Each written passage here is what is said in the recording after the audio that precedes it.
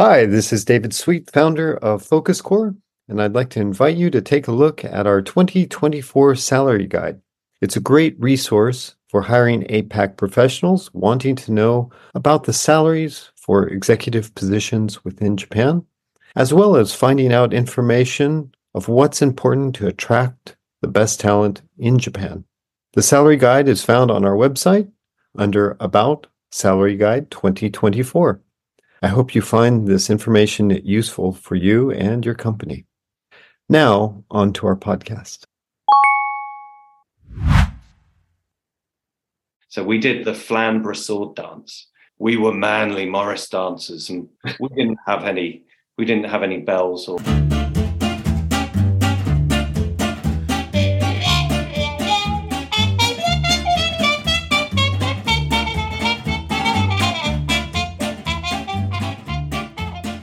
Welcome to the Focus Core podcast. I'm very pleased to welcome Simon Jelfs, Managing Director of Focus Core. To my mind, he's one of the best coaches and managers in the recruitment industry. He's a good friend, and for anyone who's read Sweet Success, he knows that it's because of him that I morphed from a fat guy into a runner, and so he changed my life for the better. Welcome, Simon Jelfs. Thank you, David. Great to be on the pod. This is my podcast debut, so really excited about the conversation today. And anybody who cannot see us, because we're not doing video, I'm wearing rugby shirt just since you're very much into rugby, so I'm sure we'll as an American, I'm going to ask ignorant questions about rugby today. Yeah, looking forward to covering rugby, and then also, I guess, we should mention the football last night with Japan beating Germany 2-1. So, I wasn't expecting that result, and I'm hugely impressed by the performance of the Japan team. So we're in I don't know when this will be released, but perhaps Japan will have won the 2022 FIFA World Cup by the time this is released. That would be great. Certainly hope so. And we'll probably talk about running. But before we get into all the sports that everybody is waiting to hear, why don't we talk about your history and introduce yourself to those few people who might not know you? Sure. So I'm from the UK. I studied languages at university. So I studied French and Spanish at university, which included a year overseas on the Erasmus program. So I spent 6 months in business school in Zaragoza in Spain, studying business in Spanish, and 6 months teaching English in a French primary school. And then in my last year at university, I saw an advert for the JET program. And yeah, for listeners who don't know the JET program is run by the Japanese government, and it basically brings fresh graduates from the US, the UK, Australia, Canada, New Zealand, a whole host of other countries over to Japan to work in schools and in local boards of education and in city halls. So I saw an advert. It was in The Guardian on a Tuesday, and I applied, and I came to Japan in 1997. So I spent 3 years on the JET program. I was in Urawa in Saitama, home of the Urawa Red Diamonds, J-League soccer team, and had a great time on the JET program. And my brother, Patrick, he was actually working in Japan at the time. And whilst I was on the JET program, I had a call from a recruitment consultant telling me about a job. I think the job was at Deutsche Bank at the time.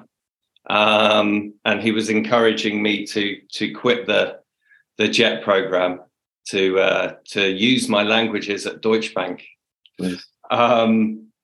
Which of course, you didn't study German, but that's okay. Exactly. So yeah, I wasn't that confident of my German skills, but what I did do is I later contacted Steve, who'd called me, the recruiter who'd called me, Steve Potaka, and I said, "Hey, Steve, I'm looking for a job. I hope you can help me." And I went down to visit Steve and some other people who were working with Steve, and then I guess the oldest trick in the game, I was told that, yeah, unfortunately, I won't be able to find a job for you because you don't really have any business experience. However, if you'd like to try recruitment, then how about giving us a try? So that was in 2000. So yeah, going to 2022 now. So I've been in recruitment in Japan for 22 years. I've held leadership positions in recruitment since 2003. Had a great time working with you, Dave, and a lot of other fantastic people at Wall Street Associates from 2001 to 2006 for me. And then, yeah, really happy I took up the challenge to work with you again from 2016 at Focus Core, and really enjoying building out the business. Just listening to your story, a lot, we mirror each other a lot, both studying languages. I studied German, and studied in Germany instead of the Spanish and French that you had. Came over. I didn't realize you came to Japan a year before I did. All right. I didn't realize that. I always thought you were the senpai. No. And then but I joined Wall Street a year before you did. That was the flipper. And then so we've mirrored each other a long way, and it's been wonderful. Now, jumping into business in Japan, what's one of the things that you didn't expect about business when you started?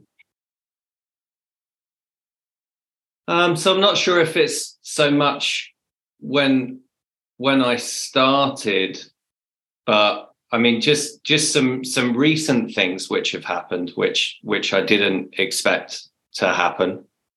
Because I think they're really exciting. So our partnership with IMA, the Institute of Management Accountants, which administers the USCMA qualification. So that started this year. I was actually preparing for a meeting with a global CFO, and I was on Google looking for some information or articles comparing the CFO function in a Japanese company to a US or a European company. And I found an article written by Nina Michels Kim from IMA, and I reached out to her on LinkedIn, and we ended up, from that, striking up a partnership. We've co-hosted a webinar already, and then last month Nina came to Japan, so she co-hosted our first face-to-face event for 3 years, and then we're really excited about what our partnership with the IMA can offer our network of accounting and finance professionals in Japan, as it's a management accounting finance business partnering focus qualification, and that side of accounting and finance is and will always be the most important. So I think on the last podcast, Nina brought a very nice omiyage, which is 6 months free entry to the USCMA modules, and information on the site, or I think it was the Finance Academy actually. It's called, but I'm excited to offer that kind of value to our network of accounting and finance professionals. And on that, what about that didn't you expect? I didn't expect things to move so quickly. So I literally just read an article and looked Nina up on LinkedIn, sent her a connection request with a very brief note saying, "Hi, I'm Simon. I read your article. Thanks." And Nina responded very quickly, explaining about her job, as director of partnerships for Japan and Korea, and suggested we have a call. And then on the call, I think we quickly realized that we could both offer value to each other's organizations. And we've had regular calls and put plans in place and then been able to execute on those plans quickly. That's great. What else didn't you expect about? I didn't expect that Nina would be able to come over face to face so quickly, right? I mean, we hadn't had a face to face event for 3 years. So Nina contacted me, it was a couple of months ago, and said, "Yeah, I'm coming. I'll be here in 6 weeks' time. I'm doing a Japan event. I'm doing a Korea event. It's a roadshow. Let's go." So William Cruz on our accounting and finance team, he kind of project managed the, arranging of the event. And he did a fantastic job. We had 70 people show up on the day, and you could just tell the excitement of the attendees to be at a face-to-face event after so long. That's great. After all these Zooms and Teams calls. So it's pretty amazing that from in such a short time that you could build up such a strong partnership, which speaks loads to you and what your dedication to creating those partnerships. What about in your job? What's a common myth about your job? A common myth about my job. Well, I immediately think of two. So one is I often get the impression that clients and business people outside of the industry think that recruitment is easy. And the reality is doing what we do in Japan, which is specialized recruitment. So, we're finding candidates who are bilingual, have specialized experience in accounting and finance or supply chain or HR or marketing, have a solid track record and are interested in working for our client. That's pretty challenging. But I definitely get the impression from many of our clients and other business people I talk to that it's just kind of easy. You just, these candidates, they just kind of pop up and you just kind of make the introduction and then suddenly they just join a company. But there's a whole lot of work which goes on behind the scenes to make that happen, and it's tough to do, and there's a lot of good people doing a lot of good challenging work to get these outcomes. And then the other one is that recruitment is an individual sport. So I would definitely say it's not. I think there is a kind of image or a perception of a kind of lone wolf recruiter being, very focused on him or herself only, working long hours, getting the job done,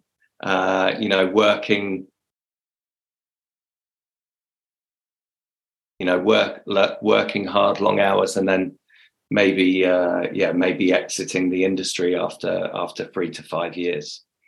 But based on my experience, recruitment is absolutely a team sport.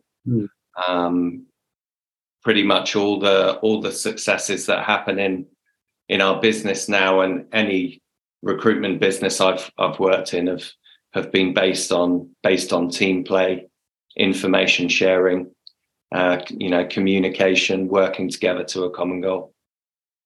Interesting. It's a lot to unpack on that. I think the first one with the recruitment's easy. It's interesting because I believe everybody knows it's difficult, and that's why the fees in Japan are high.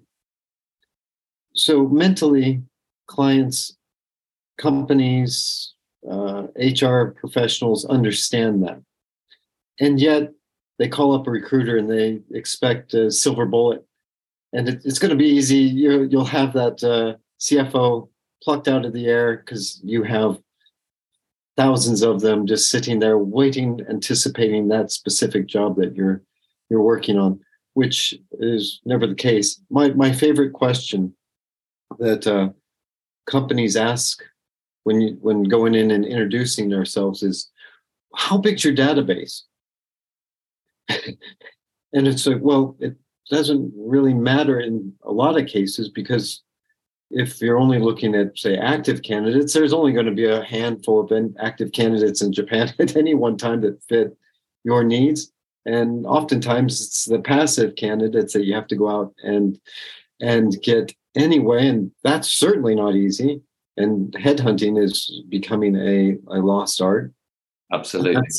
That's definitely a team sport in that area. So, yeah, I think that's that myth is quite rampant, and I think it's globally as well about Absolutely. about expertise in recruitment. What's, for your role now, what's your biggest challenge that you're facing, and how are you tackling that?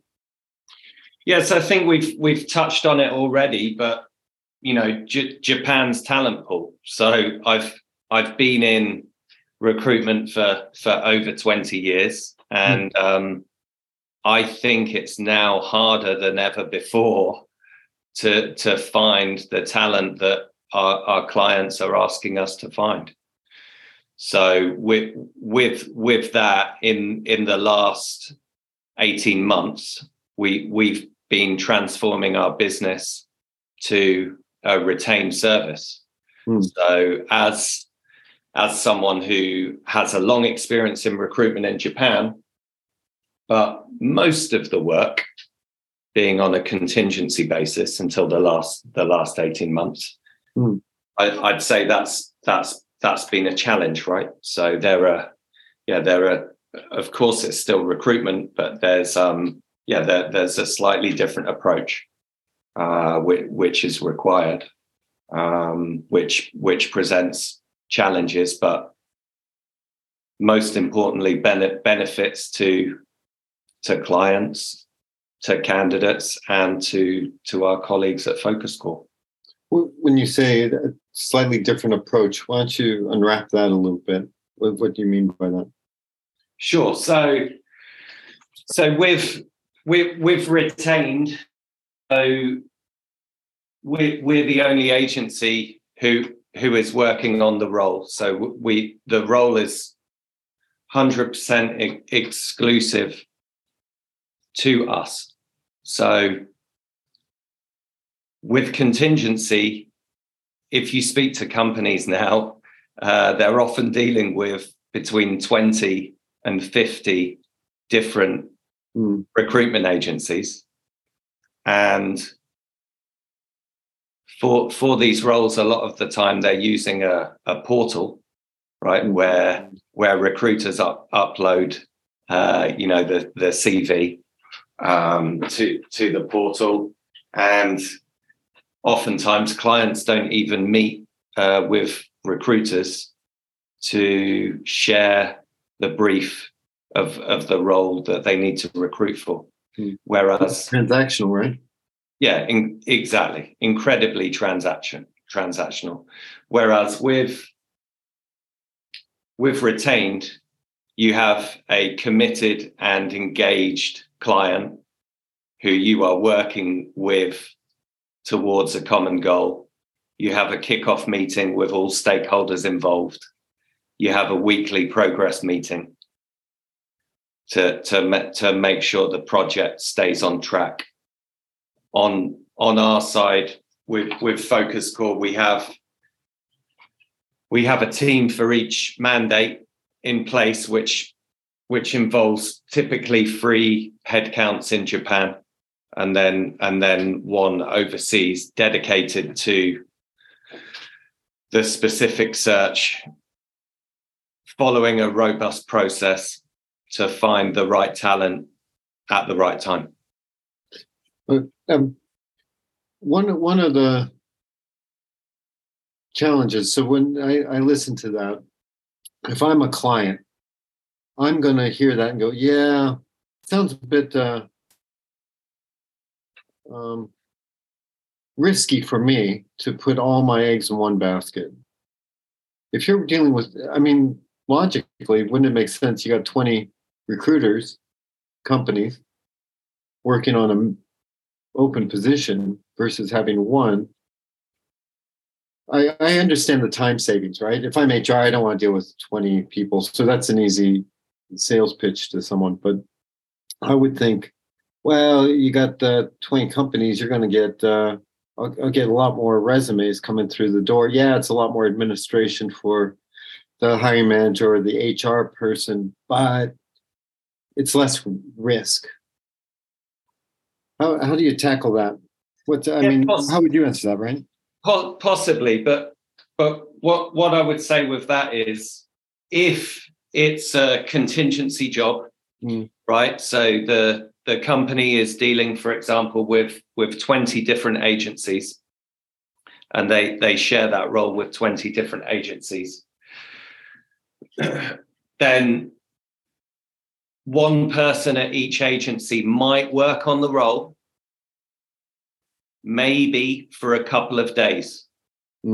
But often they would have their own job grading system where they say, this is an A job, this is a B job, this is a C job. And because of the skill set that the client happens to be looking for, or the location, or the salary, or the perception of the company, they would quickly downgrade that job to a C job. And the client would have 20 to 50, for example, agencies not focusing and not committing any resources to those jobs. So the agency might see, some active candidates, but they won't be the best candidates. Whereas with a retained approach, you're gaining access to passive talent. So the robust process of having 4 people, working on the search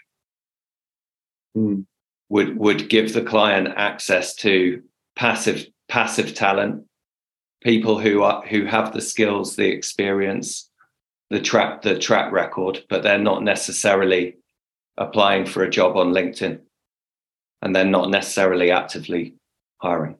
So that to me is the main benefit. And listening to you speak and what you said previously about the challenge of your field, it sounds like every job in Japan's a C job. If I need a bilingual 40-year-old with a stable background in a specialized, in your finance or your HR, that makes every job really hard to fill, I would imagine. Exactly, because Japan as a country doesn't really do a great job of producing bilingual talent, right? So even if your job is in Tokyo, you're looking for a 35-year-old financial analyst who's a native Japanese speaker with business level English and a solid career and solid qualifications and interested in applying to your role. Yeah, I'd say that's a C job. Yeah. So let's switch gears a little bit and let's talk about something that you've written on and been interviewed about, which was the Great Resignation. Talk a little bit about your thoughts on that.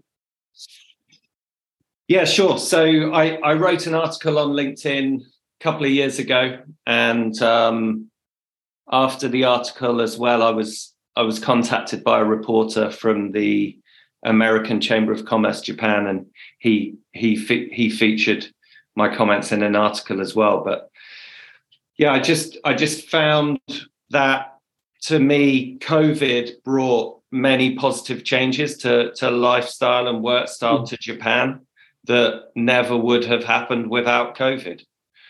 So, to this day, many companies now, they have either full work from home or hybrid work style. If you'd asked me if that would have happened ever in early 2019, I wouldn't have believed you. In terms of like our industry, I think it changes the game, obviously, because candidates and clients can do all their meetings online if they want to. Yeah. If you're a candidate and you're looking for a role, you no longer have to get that train from Kamiyacho to Shinjuku for your 7:30 p.m. interview. You can do it in the comfort of your own home, and if you want to, you can do multiple interviews on any given day. Other than that, I think what's interesting is, parents being able to be more present in family life. Yeah. So I live out in Tsukuba in Ibaraki Prefecture, and I could see, dads becoming much more involved in their children's lives, and on a weekday, when the kids come home from school, taking to the park, have a quick kick around, with the football, walk their kids to school, and then, from my wife Naomi, who you know well, chatting to the housewives in the neighborhood, I think the opinion was, yeah, there's some positives coming out of COVID here. I've got someone helping me at home, right? And I see that as really positive. And then the other one, just in terms of, candidates and clients in my network who've moved out of Tokyo. So I know people who've moved to Karuizawa or to Hayama or to Tsukuba, where I live, because they know that they can either work from home or have a hybrid model, a more comfortable, home, a more comfortable lifestyle. And then also, I think, that should also help with regional revitalization as well. We were, I know you and I had dinner last week with a large company, and they where a big name used to be kind of attractive to work for, it's becoming less attractive. I think you'd mentioned that as well, and that these companies, if they're forcing their employees to go back to work in the office, that's definitely a turnoff for employees to go back or go to those big names.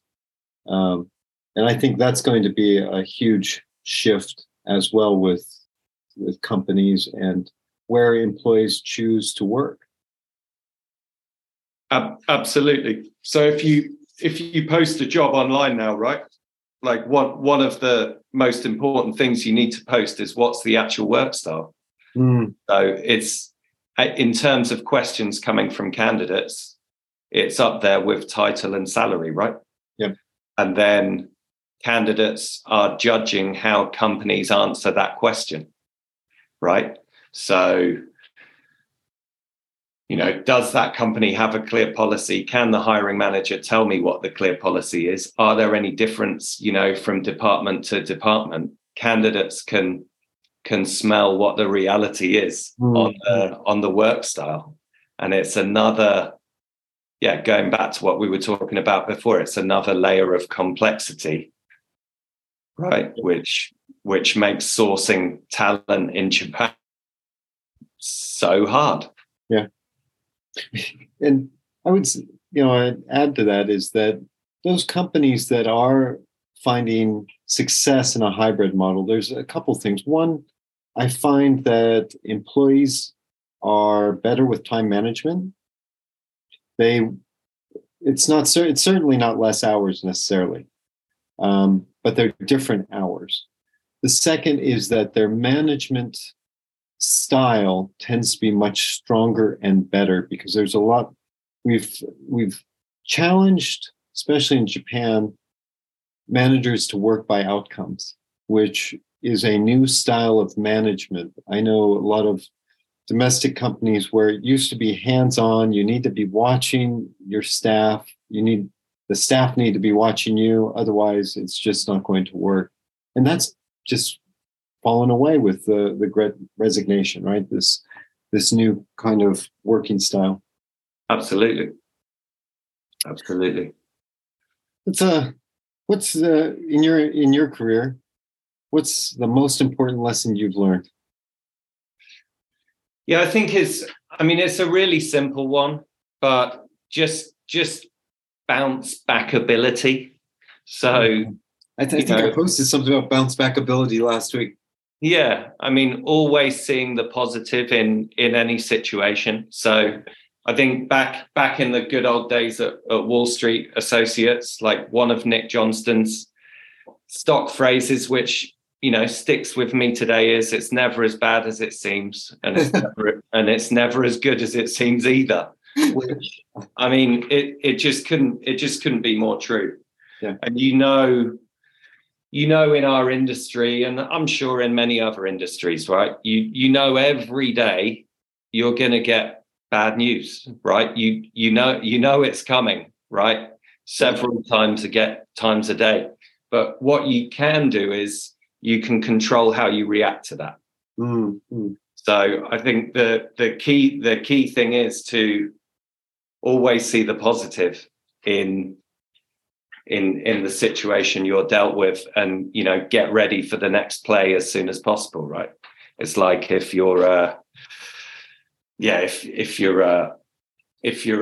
cricket player or a baseball player, right? The ball's gone. Get ready for the next ball. Don't worry about that ball that's gone. There's another ball coming. So get ready and get a plan together. Yeah. But I know I had. This is going to be a rabbit hole. I went down this rabbit hole with the podcast with William Neely. We talked a lot about sport. What sport and career? What's that intermingling of sport and career in your mind? How do they mix? So in my mind, yeah, they're one and the same. to be honest with you. Yeah. And I've become more aware of that the more experience I've had, right, in business. So I have a lot of leadership experience of teams in work and in sport. And yeah, one of the things that I think you always said to me, Dave, which I wasn't 100% aware of until recently, because I didn't really realize I was doing it. But you always said I was a natural coach. Yeah. And one of the best coaches in recruitment, probably globally. Yeah. So I guess at the time I didn't really know what I was doing. I thought I was just having conversations, which I tend to do in my job a lot. But yeah, looking back, I think I've been coaching employees and also coaching candidates and clients, for a very long time. So I certainly do that in sport as well. So I've held leadership positions in sport as a player, as a captain, and then now I coach rugby, coach my son's rugby team at weekends, which is very challenging. But I see it I see sport and business as one and the same, basically. If just a small plug for you, if someone wanted to follow what you're doing on your rugby as a rugby dad in the world, where would they want to follow you, Simon? I'm so glad you brought this up, Dave. So please subscribe to Just a Rugby Dad in Japan. So you'll see a kind of variety of different content on there. It's on YouTube. There are rugby videos, but there are also just other random videos of random Japan through a rugby dad in Japan's eyes. Yeah. So it's a project me and my son Hugo started. So as a parent, I found myself getting frustrated with the amount of time my kids spend on YouTube. And I was having a conversation with, I think it was with Corey, actually. And I was explaining how I was competing with YouTube. And I saw my job as competing with YouTube. And it was one of those conversations. And then it was like, yeah, but how realistic is that? Like, are you really going to beat YouTube? That's probably not a realistic fight, right? Yeah. So then I quickly switched and I was like, hey, Hugo, let's make a YouTube channel. And he just got so excited at the thought of making a YouTube channel. He was like, what, you're going to make a YouTube channel? We can make a YouTube channel? I'm like, yeah, let's do it right now. Let's get some content. So, yeah, we're midway through. I think we've got about 30 odd videos on there. And we've got about 38 subscribers. So please do give me and Hugo a follow. Just a Rugby Dad in Japan on YouTube. Thank you. We'll have a link to that in the show notes. So thank you. So listeners will get to that. And I know, sport is important to you. When we started sales back in the day at Wall Street, I don't know where we came up with the idea, but I think it was a brilliant one. I think it's still spot on, as we thought healthy salespeople are better than unhealthy salespeople. We just thought, so let's get healthy, let's get into sport. And I think that's part of where I started running. Yeah. Because we just didn't like the image of salespeople hungover, going out on the piss at night. And it wasn't about that. It was about, let's be healthy. We're going to have more energy. We're going to be a team, and it's exciting stuff. In your mind, talk around, that image of team versus individual, and that importance in your business or in business in general. How do you see that? Yeah, again, like the coaching comment, I maybe didn't really realize it at the time, but looking back, I think I've always put the team first before myself. So be that at work or be that in sport. In the working context, I absolutely love training new hires, seeing the potential they have when they come in, and like helping them achieve their goals. Right? We have many success stories already with Focus Core, and then just building recruitment teams, and moving through different stages as we develop teams, and then of course facing challenges as well, like the Lehman shock in 2008, and the earthquake in 2011. But I think it's not always the case in recruitment. To work as a team, there are many companies out there, and many, we'll get many applicants who the reason they want to leave the company, that the recruitment company that they're working for at the moment, is because they want to work as a team, right? So I think if you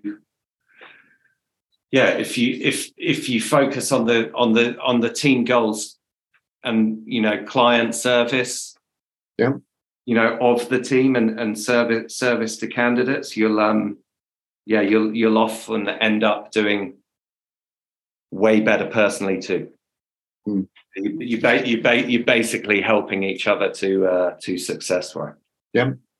Yeah, I think that's one of the things we've always, well, it's one of our values at Focus Core, but it's something you and I have always shared as a value in our career. And it was always non-negotiable. Yeah. It was like this, we'll work as a team, and that's how it goes. And if you're going to be a lone wolf, it's not going to work. Yeah. You want to have stars, don't get me wrong. You want to have that, pro forward or the quarterback that's your star player. Yeah, I don't mind star players, but they need to be on the team. Well, I think of course you want star players, but you don't want dickheads. I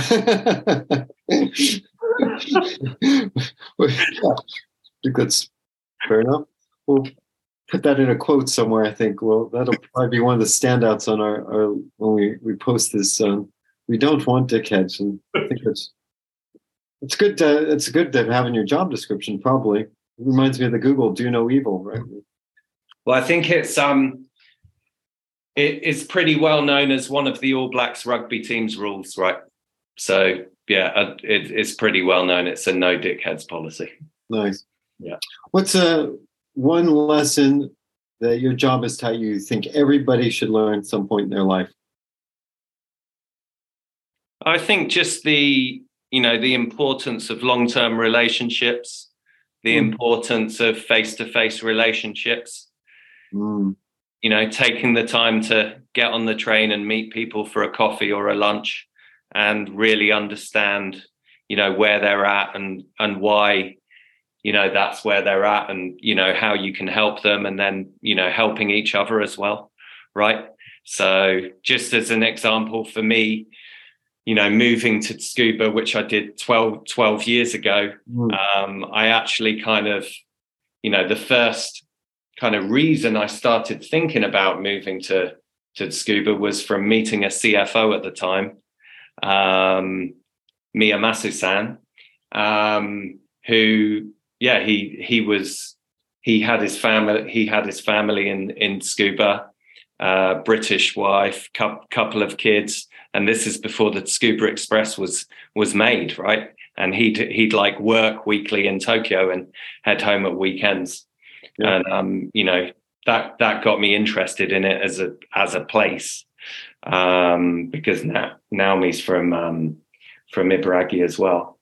But when we were in the process of buying the house as well, me and Masu-san was able, he was able to give me advice and chat with a local estate agent. So, you're helping each other. So I just think, long-term relationships are the key, and you will see people change over time. Yeah. Right. So I've met candidates like, when I was in my 20s and they were in their 20s, and we're still in touch now, and we've been on journeys together, right? And our relationships changed over that time, and it's really cool to still be connected. Yeah, I agree with that. Well, I mean, you and I've been doing this for 20 years and and a lot of the candidates and clients we know, we've known that watch their kids grow up, and it's quite amazing. Let's do something new. I've never done this on a podcast, but I've heard it, and you're going to be the first person I'm going to try this out. We're going to do a speed round. Fantastic. So I'm going to ask you 5 questions, bam, bam, bam, and you give me your answer, okay? So you're looking for a short answer. Short answers, right? Okay, let's go. We haven't prepped this. I'm just, this is on the cuff. If you had, I'll give you the easy ones first. 10 times budget that you have now, what would you spend it on? Learning and development. Nice. For Focus Core staff. What's your favorite band? Red Hot Chili Peppers. Best podcast? The Rest is History. Favorite book?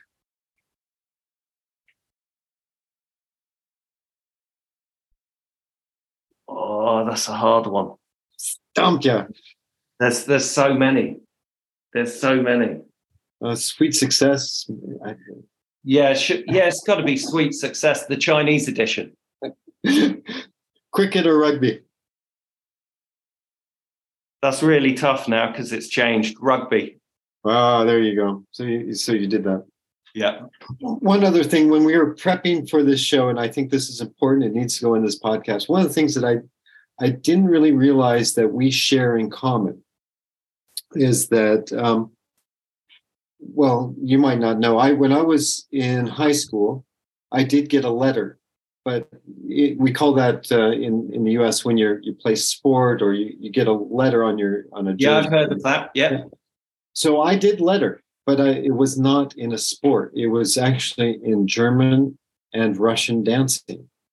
Fantastic. Yeah, because I was, and for some reason, my high school in Denver gave us I was able to get a letter for my for a jacket on in German and Russian dancing. But you also have been known to do some dancing. You're a Morris dancer. Thanks so much for bringing that up. See, I wasn't aware that's where you were going, and I was going to suggest that maybe at the Christmas party you might do some German or Russian dancing, but I've kind of created a trap for myself now. Yeah, so from 1997 to 2000, I was a Morris dancer in Japan. So had a group of Morris dancers, Really? the Saitama Jets. And we traveled all around Japan, visiting cultural festivals, and Morris dancing. We even Morris danced at the British Embassy for royalty. We went up to Nagano. We went up to Sendai. So fortunately, just one of my jet colleagues, Tim Clifton. He used to Morris dance back in the day in Chester, and he was able to get the tapes at the time. I think they were tapes or maybe CDs.